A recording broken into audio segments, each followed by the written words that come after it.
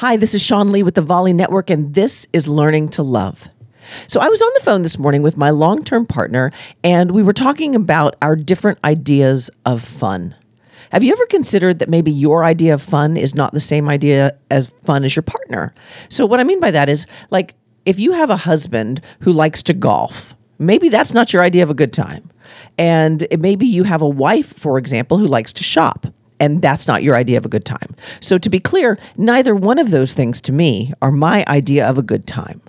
But I had to learn that what I thought was fun and what my partner thought was fun were vastly different.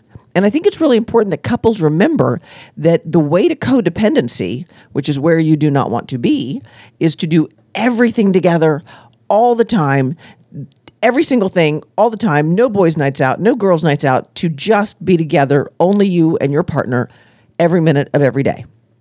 If you would like to create an unhealthy relationship, that's how you do it. But who wants to be in an unhealthy relationship? See, I can speak on this because I used to be that person. My parents were crazy codependents, and they taught me how to be codependent.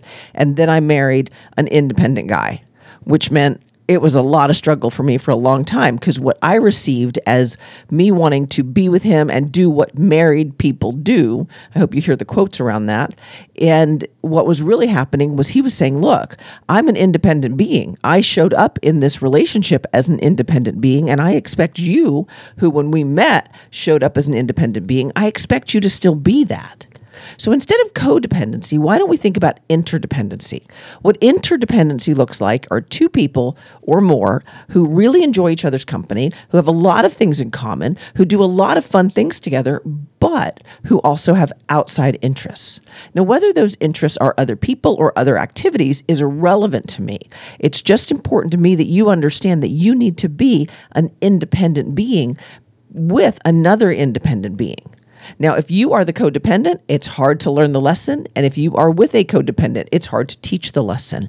But the lesson matters. So as we go forth today and we try to figure out how to love ourselves and the world a whole lot more, I want you to think about your own codependency tendencies and that of the people in your life, and work on the ones you can fix, which are only yours. Be an example for them, not a teacher. See, a lot of times we want to say, here's what you're doing wrong, when what we can do is be the best version of ourselves and gently nudge them out of the nest just a little bit at a time to get them to be interdependent with you instead of codependent on you. I'm Sean Lee, and this has been Learning to Love, and I'll see you again tomorrow.